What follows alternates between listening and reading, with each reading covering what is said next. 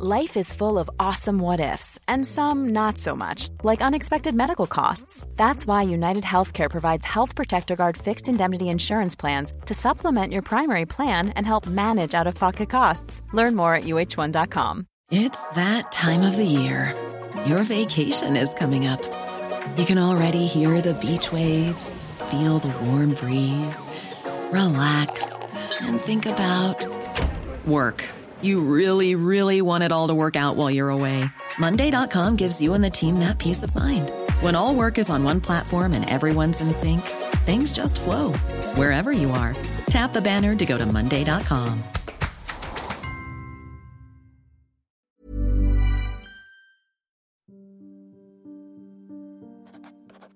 In short, the ministry may rely on it, that Americans will never be taxed without their own consent. But the cause of Boston, the despotic measures in respect to it, I mean now is and ever will be considered as the cause of America. And we shall not suffer ourselves to be sacrificed by piecemeal, though God only knows what is to become of us, threatened as we are with so many hovering evils as hang over us at present. On June 10, 1774, George Washington wrote these lines in a letter to his friend George William Fairfax. 6 months after the destruction of the tea at Boston Harbor, he detailed the increasing frictions in the colonies and their growing solidarity in supporting the cause of Boston. The Tea Party was considered by many as an unsavory crime, not approved of by Washington or other prominent officials. Nonetheless, Boston had now emerged as an urgent point of unification for the colonists in their dangerous run-up to revolution.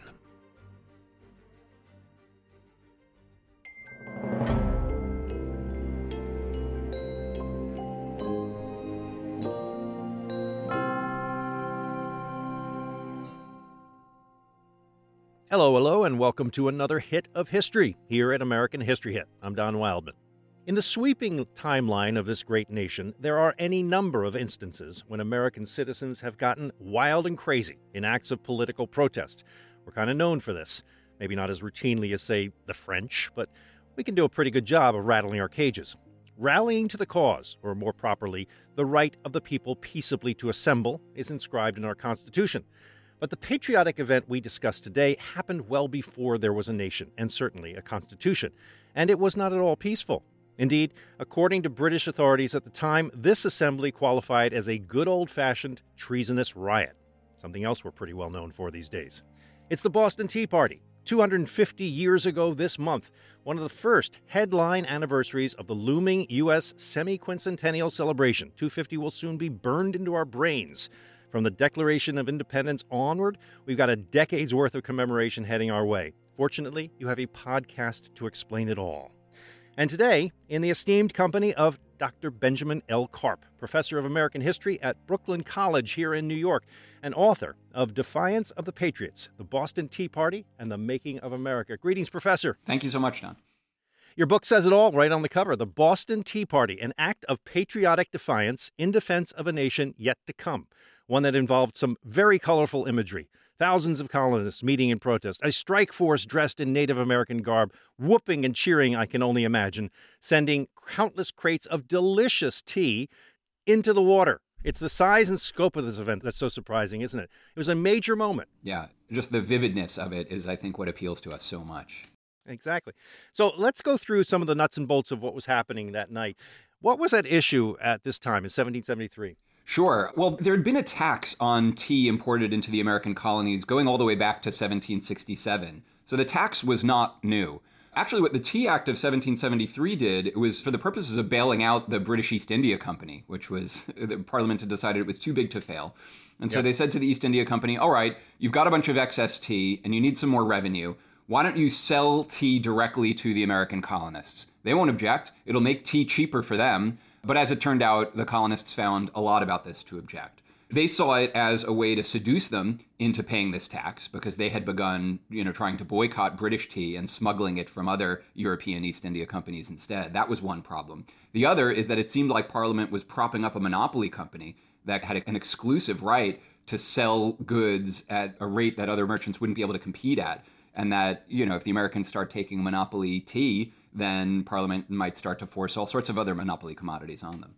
What's always surprising is how sophisticated the tax structure, at least the taxation practice, was in these days. I mean, when you start reading for real about this stuff, you're in the weeds. There's a lot of reasons why all that tea built up in England based on things that really aren't valid to the average American. But it's extraordinary to imagine how they were running the government in those days. Yeah, I mean, not that we necessarily think our government is efficient today, but the way the British government was run in the 18th century, there certainly were a lot of inefficiencies. But, keep in mind, it also took 4 to 6 weeks to get news or messages across the Atlantic. So, So we're dealing with two headline taxations. The Stamp Act of 1765, which comes and goes within that decade, I think I'm saying.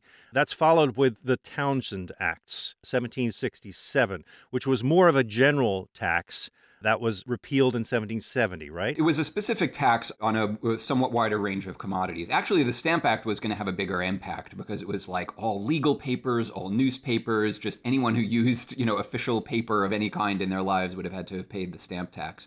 The Townshend duties are on tea, lead, glass, paint, just a few commodities like that. And tea was the one that was the big deal.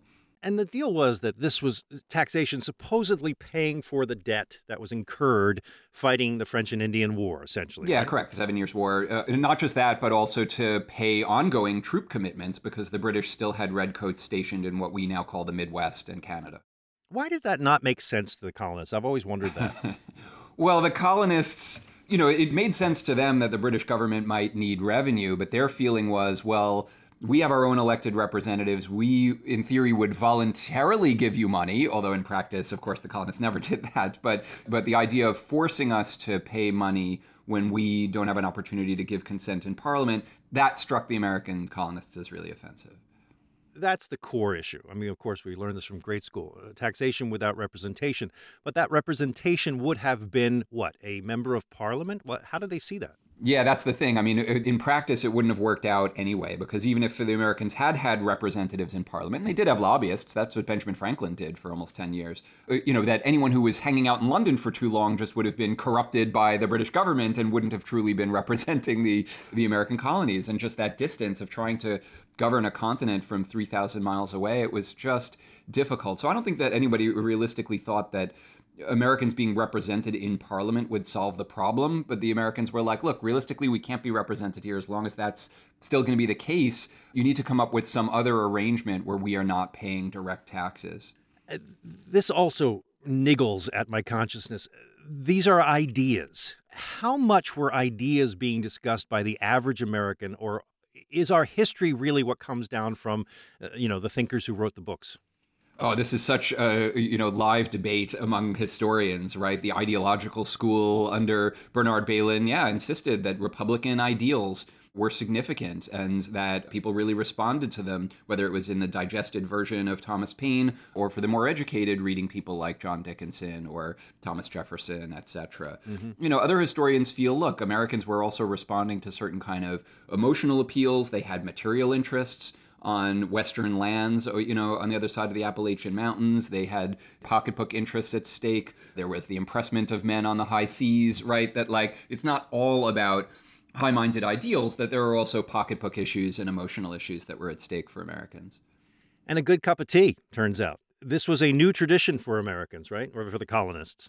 Yeah, I mean, for a couple of generations at this point. But yeah, I mean, most Europeans had never tasted tea if you're talking about the early 1600s, right? But it becomes more and more this commodity that is effectively marketed to British people and American colonists. And then it becomes this little luxury item that everybody feels they have to have. And so, it was an affordable luxury. It's not like having silver, or really high-end ceramics or high-end linens or something like that. Most people could afford at least enough tea to have it as a kind of occasional treat. And it had this kind of whiff of exoticism and elegance, plus the hit from caffeine, that was really just kind of transformative for a lot of American consumers. It's hard to, really put ourselves in that context. There are so few precious goods in those days compared to today. This is not a consumer-driven economy, really. And so when you take the one pleasure, this new exciting thing away, or at least tax it heavily, it really hits. Yeah, and I mean, look, Americans had a little bit of a mixed feeling of this. Well, technically, we don't need this to survive. It is a luxury good, but that's all the more reason to be like, then we're going to abstain from drinking it to show our patriotism, and we won't drink any tea from the British East India Company as long as this tax is in place, right? So it kind of works for them both ways. It's both something they all want and continue to want, but also something they can make a big deal out of abstaining from. What was Labrador tea? What was that? Labrador tea is, I forget what the Latin name is. It's also called Hyperion tea. It grows naturally in the maritime provinces and parts of Canada and parts of the American Northeast. It's just another plant, right? Like we think of herbal tea, but herbal tea is not tea. It's a tisane, right? It's something else leafy that you can dissolve in water, whether it's mint or chamomile or whatever. So Hyperion was another thing where it's like, what if we had that as a substitute? But most Americans were like, gross, this is not doing it for us. Bring back our white and green tea and black tea. It's like serving chicory at Starbucks. Sorry, that's what we're serving today. Nobody would go for that. So how does this all gear up to revolutionary levels? I mean, what's going on for them? Sure. Well, they hear about the Tea Act, and then the ships start crossing the Atlantic, right? What Parliament does is it picks a few merchant firms in each of 4 cities, Boston, New York, Philadelphia, and Charleston, South Carolina. And they say, okay, 1 ship to each of those more southern ports, 4 ships are going to Boston. They're all going to have tea on board. These specific merchants are going to receive the tea, pay the tax, sell the tea to Americans. And so the American colonists are like, uh-oh, what are we going to do? And so first they start trying to pressure these agents, the consignees, the merchants that were going to receive the tea. And they say, hey, resign this commission, don't take the tea. And the commissioners are like, yeah, we're not sure we're going to do that. Let's see what happens. And then when the ships arrive, they say to the ship's owners and the ship's captains, like, hey, could you just turn that ship around with the tea still on board and just head back to London, so that they get the message that we don't want this tea? And the ship owners are like, technically, that's illegal. The Royal Navy could seize my ship and sell it and everything in it at auction if I knowingly violate customs regulations, so I can't do that. So in New York and Philadelphia, eventually, the local authorities kind of look the other way and say, all right, send the ship back. We don't want this mess. But in Boston, the officials refuse to do that. And so that is what they finally realize on December 16th as thousands of people are gathered in the Old South Meeting House. They're waiting for Francis Roche, who represented one of the firms owning the Dartmouth, which was one of the ships. He has walked all the way to Milton, talked to Governor Hutchinson. He's come back. He shows up at the Old South Meeting House and he says, I'm sorry, but the governor's not going to let me turn this around. And the meeting is like, all right, we don't hold you responsible for this. You're not to blame. And Samuel Adams at some point says, look, this meeting can do nothing more to save the country. And then at some point after that, the war whoops begin, and guys are dressed in Native Americans, and they begin saying, hurrah for Griffin's Wharf. That was the wharf where these 3 ships, the Dartmouth, the Eleanor, and the Beaver, were lying at anchor. And so everybody marches down to Griffin's Wharf and witnesses what's about to take place.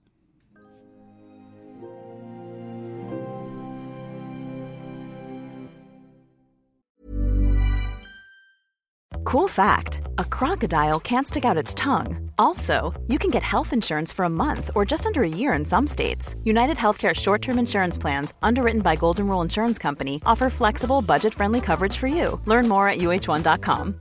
Ready to pop the question? The jewelers at BlueNile.com have got sparkle down to a science with beautiful lab-grown diamonds worthy of your most brilliant moments. Their lab-grown diamonds are independently graded and guaranteed identical to natural diamonds, and they're ready to ship to your door. Go to BlueNile.com and use promo code LISTEN to get $50 off your purchase of $500 or more. That's code LISTEN at BlueNile.com for $50 off. BlueNile.com, code LISTEN. Ryan Reynolds here from Mint Mobile. With the price of just about everything going up during inflation, we thought we'd bring our prices down. So to help us, we brought in a reverse auctioneer, which is apparently a thing. Mint Mobile Unlimited Premium Wireless. How to get 30, 30, bit to get 30, bit to get 20, 20, 20, bit to get 20, 20, bit to get 15, 15, 15, 15, just $15 a month? Sold! Give it a try at mintmobile.com/switch. $45 up front for 3 months plus taxes and fees. Promo rate for new customers for limited time. Unlimited more than 40 gigabytes per month. Slows full terms at mintmobile.com.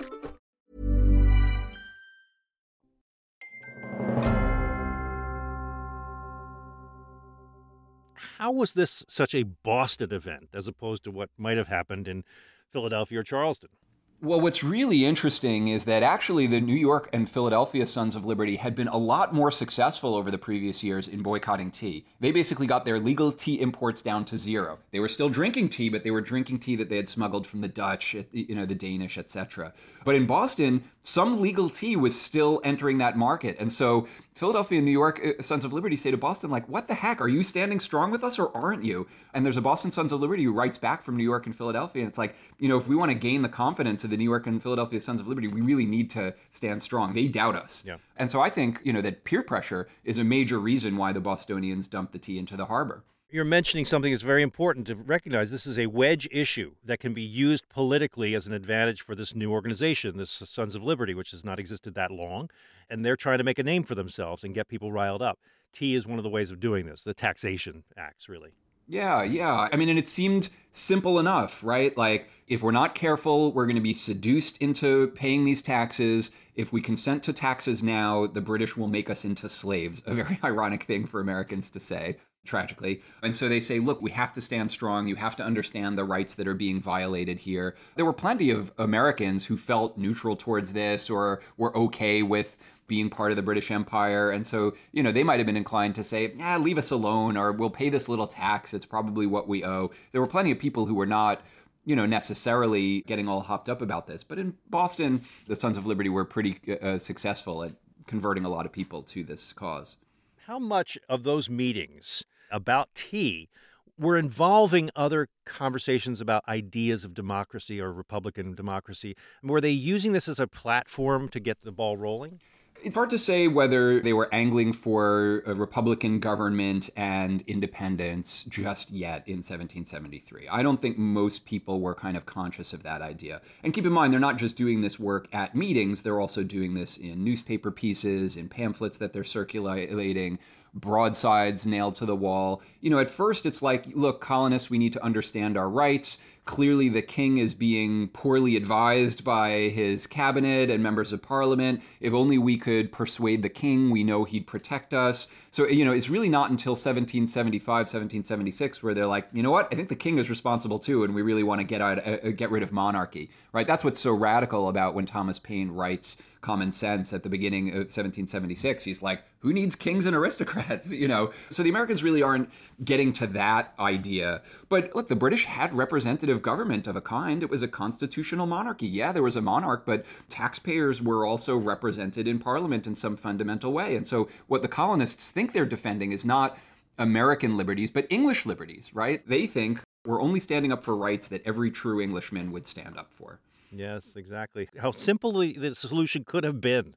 I mean, we could definitely still be English, or at least Canadians, right? Yeah, sure. Right. The Canadians ended up leaving the British Empire, but peacefully and a few decades later, right? Like, a lot of bloodshed could have been spared if we'd gone that route. Exactly. But it does seem as if there was prior coordination and some sort of prearranged signal that some of these guys had already prepared disguises. They were already dressed up. They were prepared for this eventuality that Governor Hutchinson was going to say no. And they say, that's it. The deadline is about to expire. If the tea is not unloaded, then by law, it will be landed. And we'll have given up our opportunity to do something about the tea. If we can't send it back and we can't land it, the only choice is to destroy it. It's a lot of tea. Yeah, 46 tons of it. This is 342 chests that all have to be very large chests that are getting tossed over, I suppose. There's some that still exist, don't they? You can find vials of the tea that exist. As far as the crates, I imagine that the wood would have dissolved by now. It's not really necessarily clear to me. But one thing when I ask people to picture the value of it is the value of a ton of tea would have bought you Paul Revere's house in the North End, which you can still visit. And so if you take a house in the North End and multiply its value by 46, that's the value of the tea that was destroyed. It's one way to measure the value of the tea that was destroyed. But it's really not the value so much as the act itself that they're really about, right? This is a demonstration of our power that we can tip the balance here if we want to. Sure. And again, it's not like it was the government's tea. It belonged to a private company, the East India Company, even though it had special government-granted monopoly privileges. But yeah, definitely the British interpret it as, oh, this is defiance, this is treason. They never prosecute anybody for treason because they realize they can't make it stick. So what instead they do is, let's find a way to punish Boston. They pass the Boston Port Act saying, until Boston repays the East India Company for the value of this tea that was lost, we will close Boston to all traffic except what's needed for the troops and things like that. So it's a waterfront town. Everybody will be thrown out of work if they close the port of Boston for an entire summer. How much of it was, you mentioned before that the other places were calling upon Boston to take a greater role. How much of this was proving it? Well, sure. I mean, after that, I think a lot of people are a little shocked. Like, okay, you guys stood strong. You know, there are some Sons of Liberty who really celebrate this and be like, yeah, that's the way. But there are other people like George Washington or Benjamin Franklin who are like, I don't know, maybe we should pay the East India Company back for its value. This was really like kind of upping the ante here. I'm not sure about this. So, you know, a lot of people nowadays say, oh, the Boston Tea Party was what galvanized Americans to revolt. They were so inspired by this act. No, it's the coercive acts, right? It's when Parliament decides to punish Boston and Massachusetts. That's when the other colonists are like, whoa, Parliament is really coming down way harder than it should. Clearly, they don't really respect American rights. It's time to meet as a Continental Congress and start doing these other things. Were they surprised at the reaction? Those who engaged in this act of defiance, were they surprised at the severity of the punishment, or was that kind of the point? That's really hard to say. Honestly, I can't answer that. I mean, I think they were maybe not surprised, but certainly shocked at the severity of the coercive acts. And, and the Sons of Liberty really play this up. The Administration of Justice Act, right, like gave British officials the power to have a change of venue if they were standing trial for a capital crime. And so the Americans begin calling it the Murder Act, right? They can murder us with impunity and they won't have to face a jury of colonists, right? So they begin playing this up and twerking it up more and more. I mean, definitely many Americans in 1774 begin awakening to, oh, we need to start drilling the militia now, right? It really is going to kind of come to something really bad. We need to start ordering gunpowder from France and doing other things. Can you detail the coercive acts? What exactly were they? The coercive acts were the Boston Port Act, which was going to close the port of Boston until Boston repays for the tea. It was the Massachusetts Government Act, which changed how Massachusetts councilors would be appointed and limited town meetings and did some other stuff. It was the Administration of Justice Act, which gave officials the power to stand trial for capital crimes elsewhere. And the Quartering Act, which it's not as bad as it sounds, but it made it easier for British troops to be located in local venues that were unoccupied if they needed barracks. Right. And no tea. Well, the Tea Act was still in effect, right? Like, in theory, you still had to pay taxes on tea under the 1767 Revenue Act. And this really does set the table for so much that comes afterwards. Yeah, I mean, people also add the Quebec Act, which really had more to do with Quebec than it did with the American colonies. But the Americans believe, oh, you're surrounding us with this French-speaking, Catholic, French civil law colony that's going to block our expansion westward. So the Quebec Act also makes a lot of Americans really nervous. Yeah, well, at the end of the night, they all go home. The tea sinks to the bottom of the harbor. What is not gone is the revolutionary spirit. That has been steeped, if you will, forgive me, into a very dark brew. So, Benjamin, how does this event become such an iconic measure of the revolutionary spirit? Yeah, I mean, I think there's a lot of reasons why Americans and people abroad really look to the Tea Party. I mean, it's this vivid event. Some people see it as inspiration for an anti-tax protest. Some actually see it as inspiration for anti-monopoly protests. But it's also so tied to American origins. And it also strikes people as this great moment of civil disobedience, right? Here we are destroying property in the name of a higher principle, right? Of not being taxed without our consent, et cetera, et cetera. And so people have drawn inspiration from this from a surprising range, women's rights activists, pro-temperance, anti-temperance, pro-slavery, anti-slavery, Martin Luther King in his letter from a Birmingham jail, but also the Ku Klux Klan, people protesting excessive taxes on marijuana establishments, people protesting the pizza oven law in New York, people have strapped tea bags to bombs and put them, and injured postal workers, people have blown up SUVs in parking lots as part of environmental protests, and all of them have kind of said, look, protest is endemic to American history. It's been tied to Black Lives Matter protests. Guys got back from January 6th and said, I've just participated in the Boston Tea Party 2.0. So left wing, right wing, lots of people draw inspiration from the Boston Tea Party. And it's interesting, right? Because on the one hand, you can characterize it as a noble act of civil disobedience, but I think there's also an undercurrent of violence and mayhem and menace to it, that also ought to either inspire us or, frankly, make us a little nervous, right? There are times when good trouble is necessary, disorder is necessary, on behalf of civil rights or something like that. But sometimes trouble is just trouble, right? And it can be hard, if you use history in as too blunt an instrument, it can be hard to kind of say like, oh, are you interpreting this history correctly or aren't you? So, I like to say that it's just such a part of who we are as Americans, but there's also been world leaders who've been inspired by the Tea Party as well. Yeah, well, giving it to the man. It's a sword that cuts both ways, isn't it? Yeah, exactly. Benjamin L. Karp is the Daniel M. Lyons Professor of American History at Brooklyn College. He is the author of Rebels Rising, Cities and the American Revolution. I cannot wait to read that, actually. Defiance of the Patriots, Boston Tea Party and the Making of America, and most recently, The Great New York Fire of 1776, a lost story of the American Revolution. Thank you so much, Benjamin. Really nice to meet you. Thank you. Yeah, nice meeting you too. Thank you for joining us on another episode of American History Hit. Please hit like and follow wherever you get your podcasts. Leave a nice review there. And if you'd like to make suggestions on any future subject matter, send us an email at ahh@historyhit.com. Thanks a lot. And we'll see you on the next new episodes dropping every Monday and Thursday. Bye for now.